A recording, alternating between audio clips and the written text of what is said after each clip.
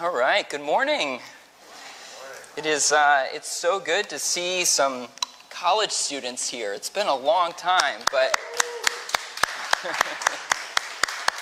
thank you so much for being here. I know some of you guys we haven't seen since March 2020, so that is a long time, and we are just overjoyed that you have decided to come back. So, before we get into today's sermon, I have an important announcement to make. If you are a parent, you may have heard this announcement already, but recently our children's ministry director, Bethany Donaldson, has decided to step down from that role. And she has served faithfully in that role for a long time. It's been, I think, about 6 years. So that is a long time to be doing that. And, during that time, she has planned Sunday school classes, she's organized volunteers, she's put together vacation Bible schools and Good Friday events and Christmas events for the kids, and she's formulated policies to help keep our kids safe. She has been such a blessing to our church for a very long time. And I just wanted to acknowledge that. Now, Bethany is not a fan of being the center of attention, so I can promise you that even though she is not able to be here this week, she is more than fine with this being the week that this is announced, okay? But Bethany will probably hear this at some point, so I just want to take this opportunity to say thank you, Bethany. We are so grateful.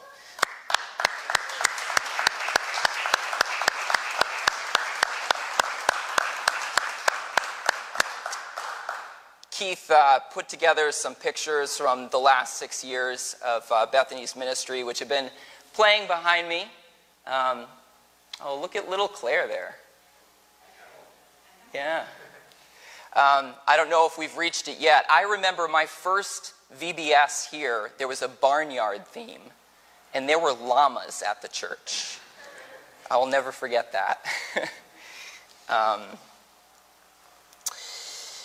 Now, I think it goes without saying that over the last year and a half, COVID has made it really difficult to do kids ministry. It's made it more difficult to do it safely.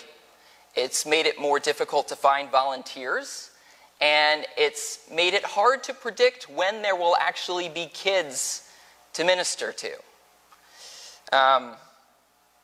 So we're kind of in a tough spot right now because, in order to have a kids ministry every Sunday, we need two things. We need volunteers and we need kids. And recently, over the last few months, both of those have been in short supply. Now,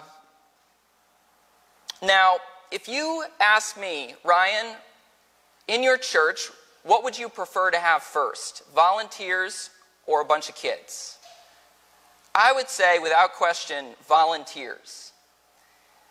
Because what happens when you don't have volunteers is kids might show up, new families might show up, but if there's no volunteers that are ready to minister to them on that Sunday morning, they might just move on to another place, right?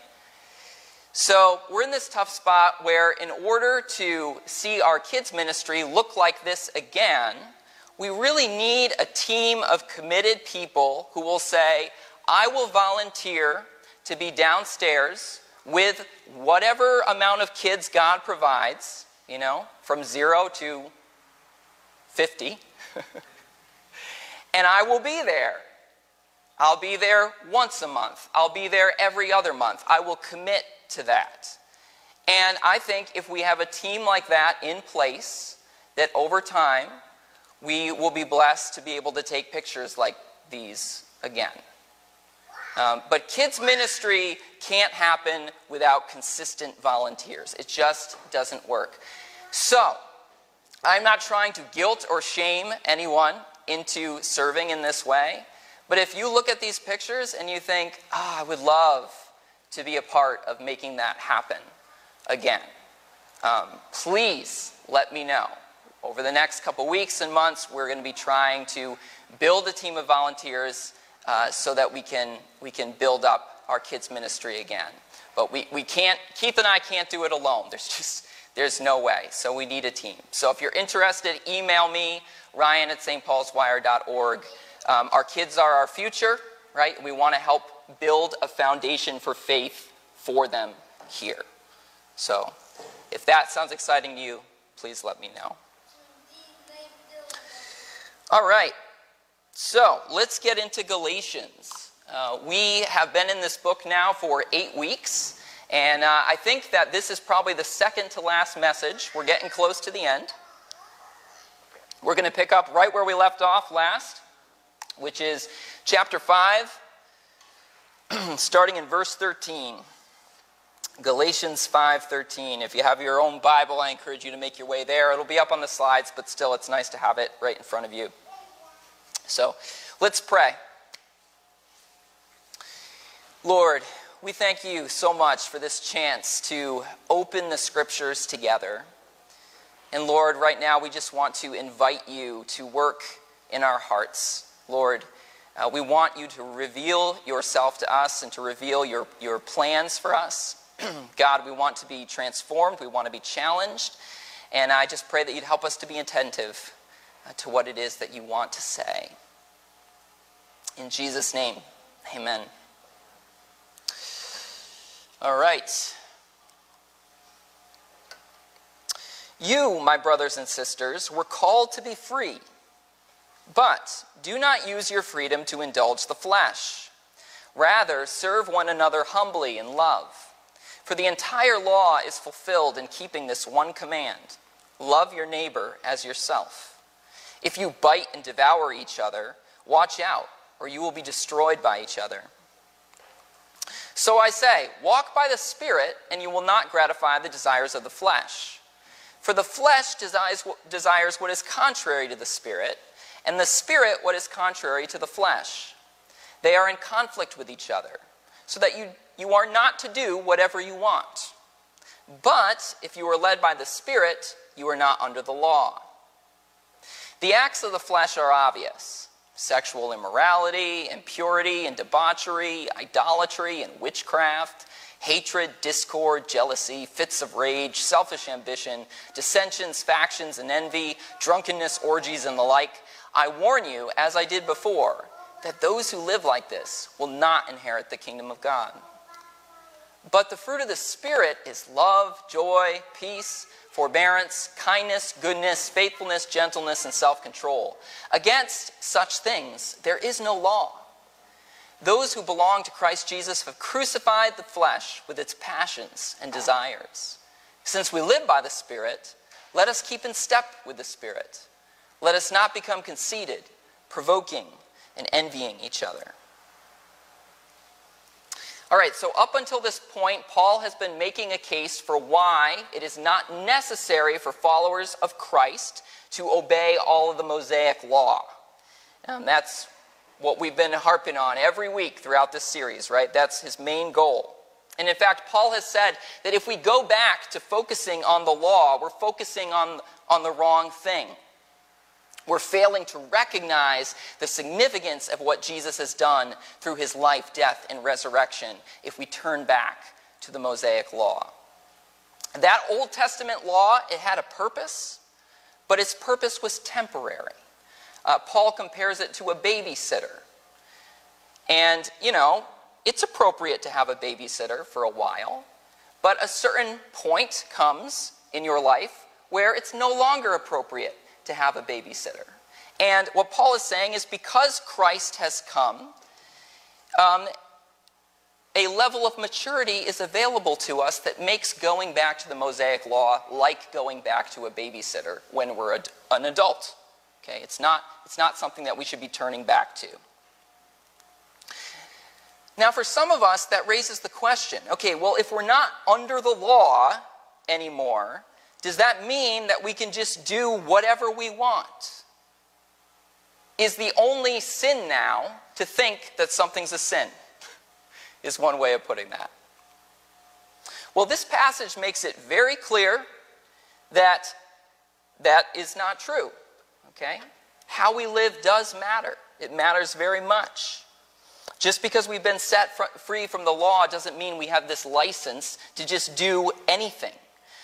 There's that warning in verse 21. You might have noticed it. It's sobering words. I warn you, as I did before, that those who live like this will not inherit the kingdom of God. And as I look at that list of these acts of the flesh, as Paul calls them, I see Paul speaking to people on both sides of a continuum. So on one side, you have the people who just see freedom from the Mosaic law as this license to do anything, right? Maybe they thought, well, now that we're free from the Mosaic law, it's acceptable to do things like go to prostitutes and get drunk at wild parties and worship idols. We're free from the law. We can do whatever we want.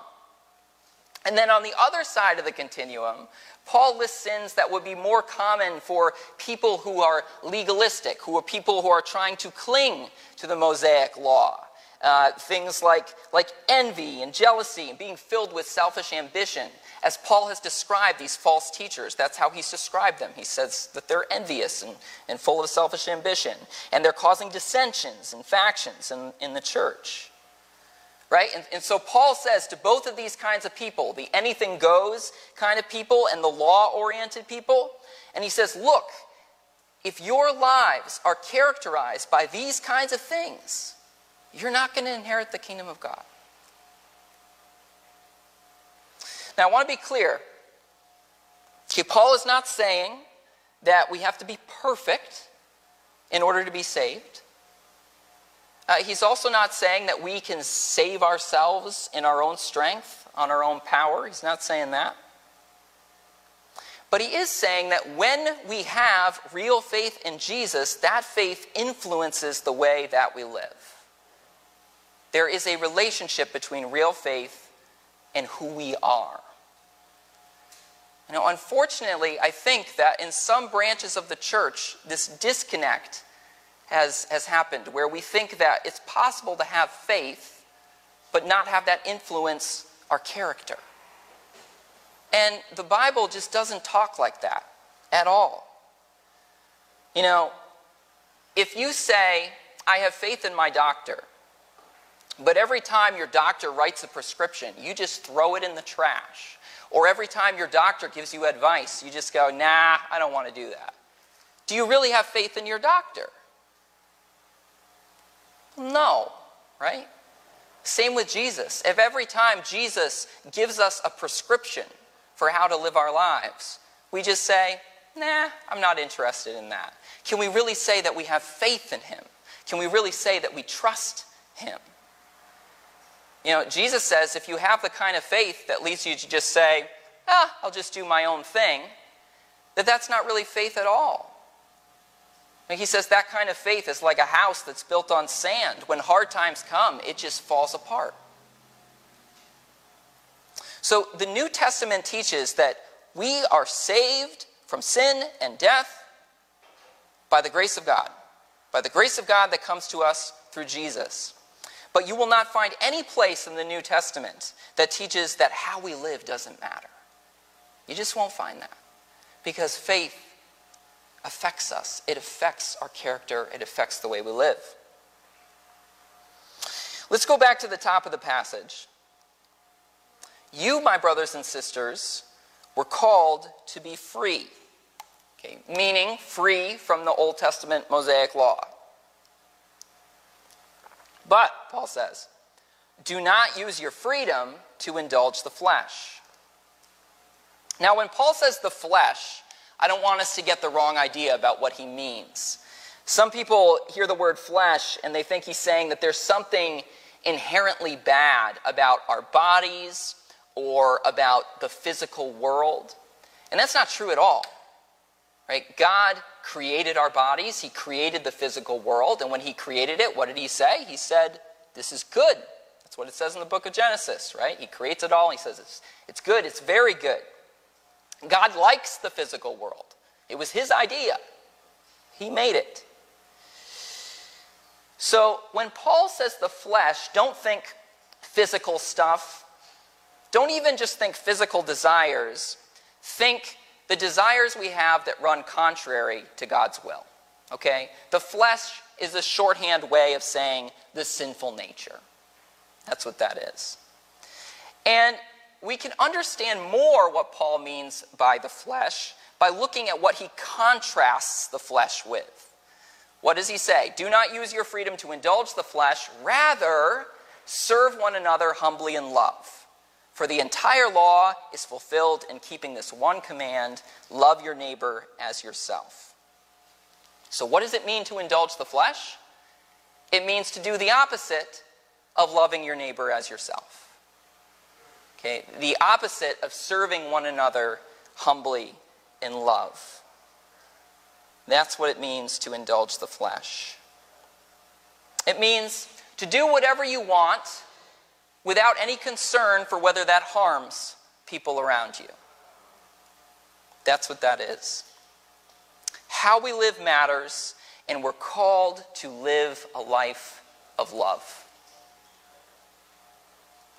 Now, I want us to notice that Paul sees us as having three ways of life available to us. And to kind of put it in modern spiritual language, I'll say three modes of consciousness for how we can operate.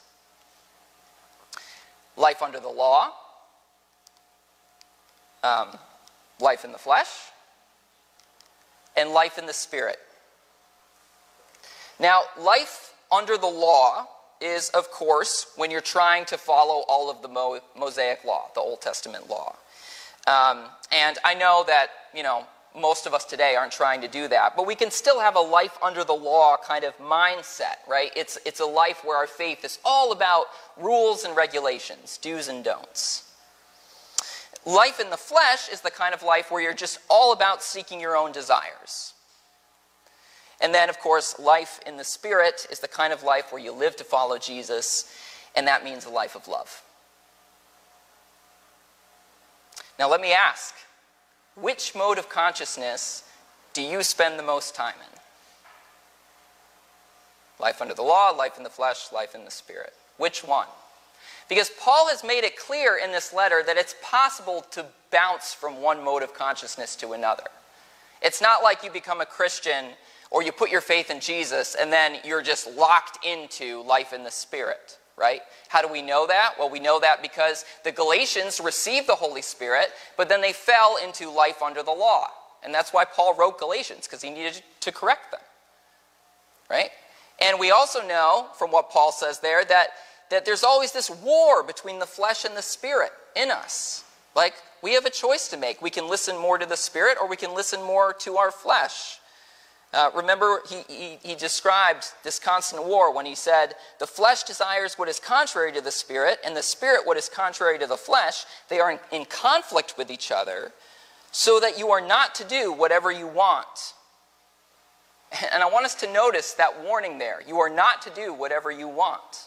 Why? Because there's this war that's going on.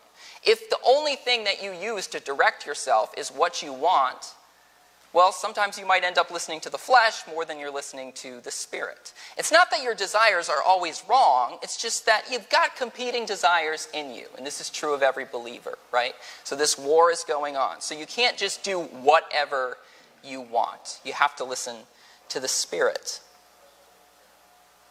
Okay, so we all have this potential to bounce from one mode of consciousness to another. Sometimes you might bounce from one to the other multiple times in a day, or even in an hour.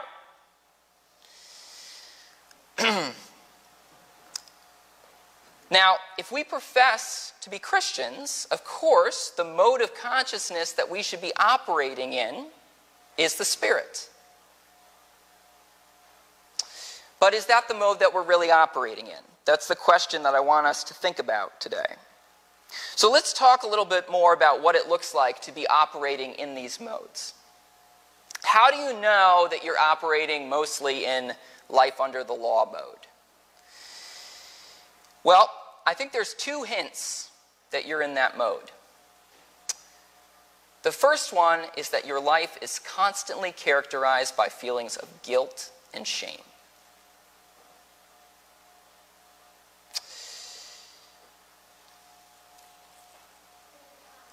If you cannot stop thinking about mistakes you've made in the past, even though you've confessed them to God, even though you've done what you can to make things right, that is a sign that you are living under the law. Right? Rather than recognizing the fact that Jesus died for your sins, that there is forgiveness available for you, and moving into life with the Spirit, you are sitting in this state of condemnation, right? Under the law. That's what you're thinking about all the time. And that is a terrible place to try to live from. Okay? When you're constantly carrying guilt and shame in your heart, it makes you more anxious. It makes you more fearful. It makes it hard for you to have joy and peace. Okay, so that's the first hint that you're living under the law. Second hint that you're living under the law is that you're self-righteous.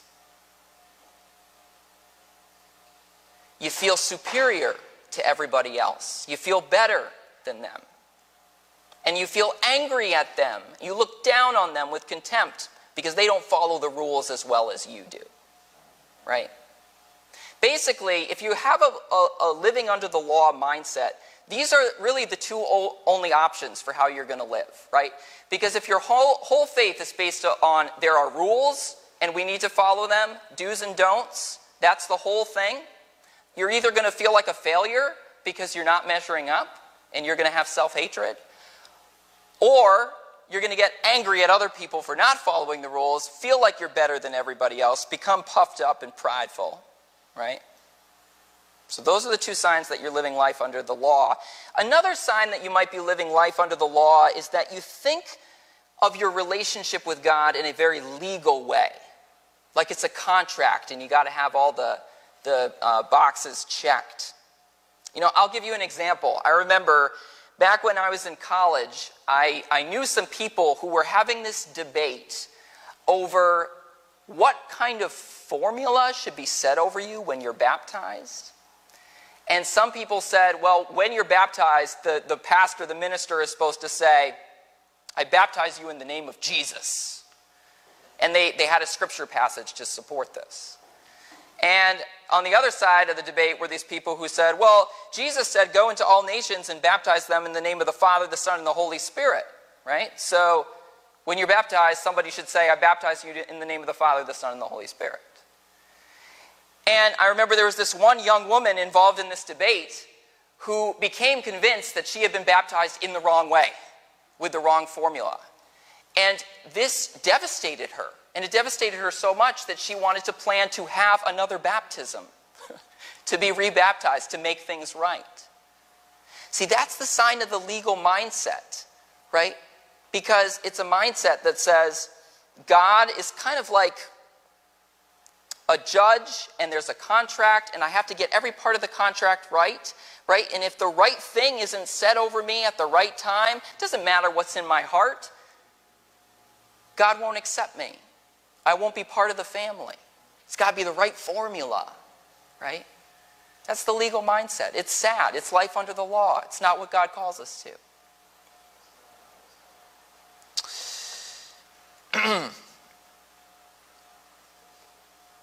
All right, now what does it look like when you're operating in the flesh?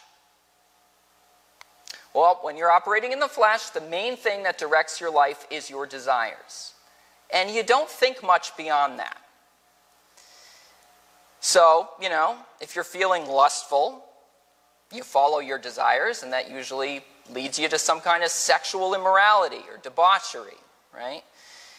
If you are feeling a desire for control of things that you cannot control, you may turn to false religion to try and gain a sense of control. That's why Paul talks about idolatry and witchcraft, right? These were attempts to gain favor with God or the spirits that were false ways of doing that, right? Why? Because people wanted control.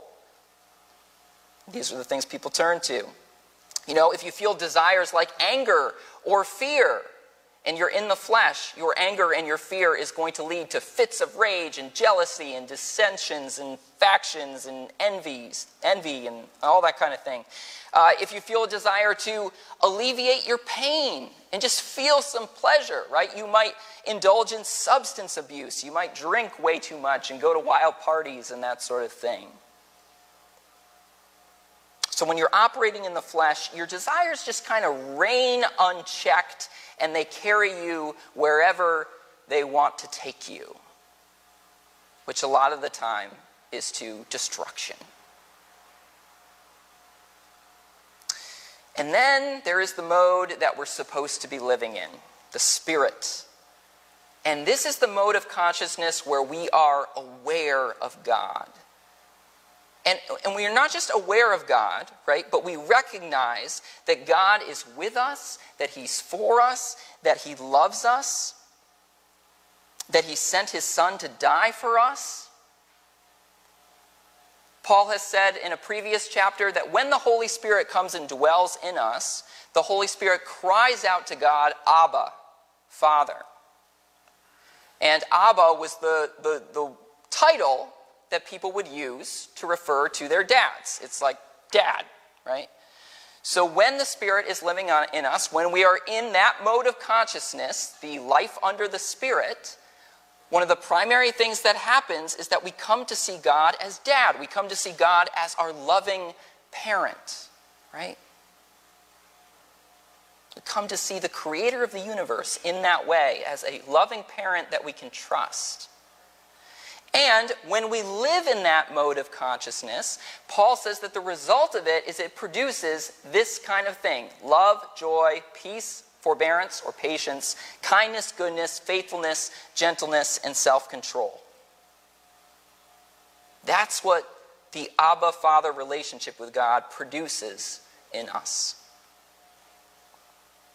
Now, a lot of sermon series have been done in a lot of churches about the fruit of the Spirit, what the fruit of the Spirit is exactly, what it looks like in action. And I don't think there's anything wrong with that. A lot of good sermon series have been done. But I honestly don't feel a need to do that this morning. I think when we read those words, we have a pretty good sense of what they mean, and we don't have to pick them all apart. But what we might need to realize is just how important those qualities are to the life of faith as a follower of Jesus. They are central. They are essential, right? That is what spiritual maturity looks like. Yet notice, right, there's a lot of things Paul could have mentioned there that he doesn't. He doesn't say that the fruit of the Spirit is being super smart. I remember once I went to this kind of strange church-adjacent gathering in New York City once, and it was led by a doctor of philosophy, and it was mostly a bunch of seminarians getting together and having conversations that probably the average person would have no idea what they were talking about. I didn't even understand a lot of what people were talking about there. And afterwards, I was talking to the leader of the event, and he was friendly and everything. And at the end, he said, "Well, I want you to come back, because we want smart people here."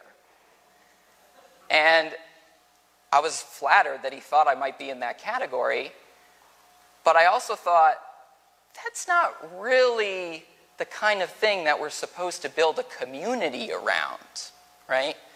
That we're all super smart, because that's not what spiritual maturity looks like. I mean, yes, we should submit our intelligence and our mental reasoning to God, right? We should think well to the glory of God, right? But real spiritual maturity isn't about having a high IQ or being able to talk about, complicated philosophical concepts or anything like that. So Paul doesn't say anything about being super smart. He doesn't say anything about being able to gather a big crowd. He doesn't say anything about being a really smooth, entertaining public speaker. He doesn't say anything about being able to prophesy about the future or being able to perform miracles. He doesn't say anything about making a lot of money or being healthy and free from disease. He doesn't say anything about speaking in tongues. Now, the Holy Spirit does sometimes do those things, in people's lives. But he does those things in some Christians' lives. These are the things that he's working to do in all Christians' lives. And these are the real signs of spiritual maturity.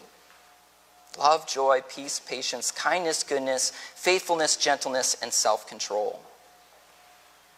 You know, Jesus said that if you want to know if a spiritual leader is a good spiritual leader, he said you will know them by their fruits. And one of the sad things, I think, about American Christianity is that many of us have assumed that when Jesus said that, he meant, you will know the leader by how successful the ministry is, by how many people are coming, by how many baptisms are taking place, by how many miraculous, cool things are going on. And ironically, Jesus specifically said, there will be people who will do all those kinds of things in my name, but they won't know me, right? Because that's not the actual fruit he's talking about. The actual fruit he's talking about is the character. It's this kind of stuff.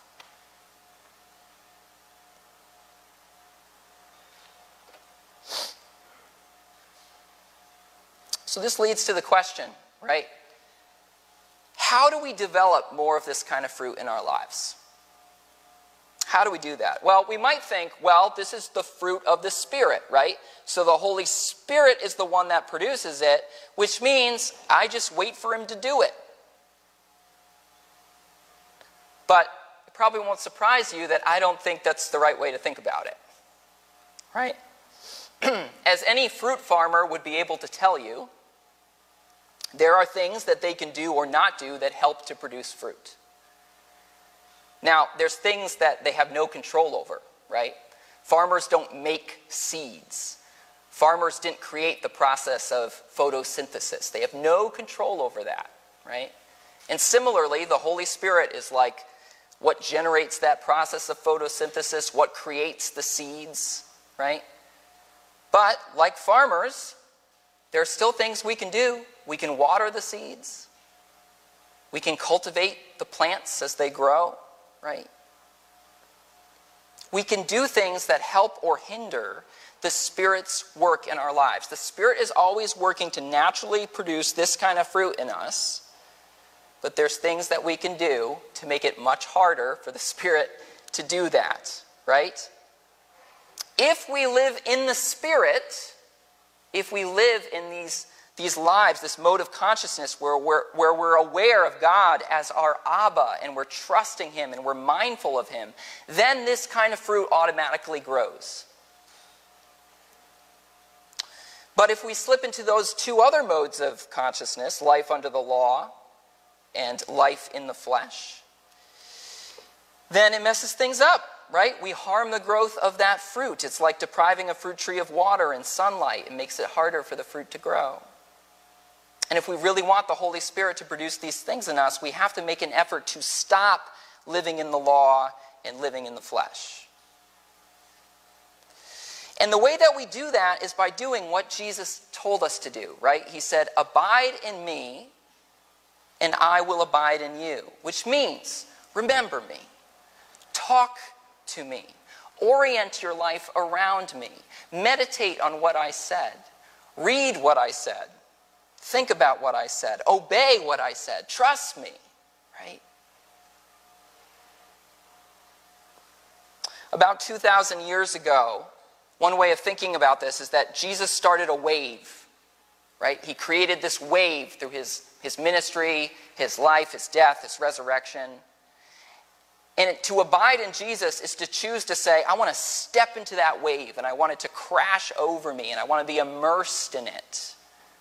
I want my life to be submerged in Jesus' life. I want his teaching, his death and resurrection to be what shapes me, what forms me, what guides me. I want those things to be what helps me to make sense of my life. Right? That's what it means to abide.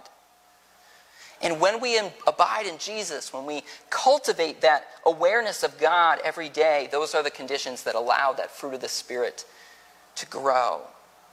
You know, you cannot abide in Jesus for any significant period of time without all of these things growing in you. There's a necessary relationship between those two things.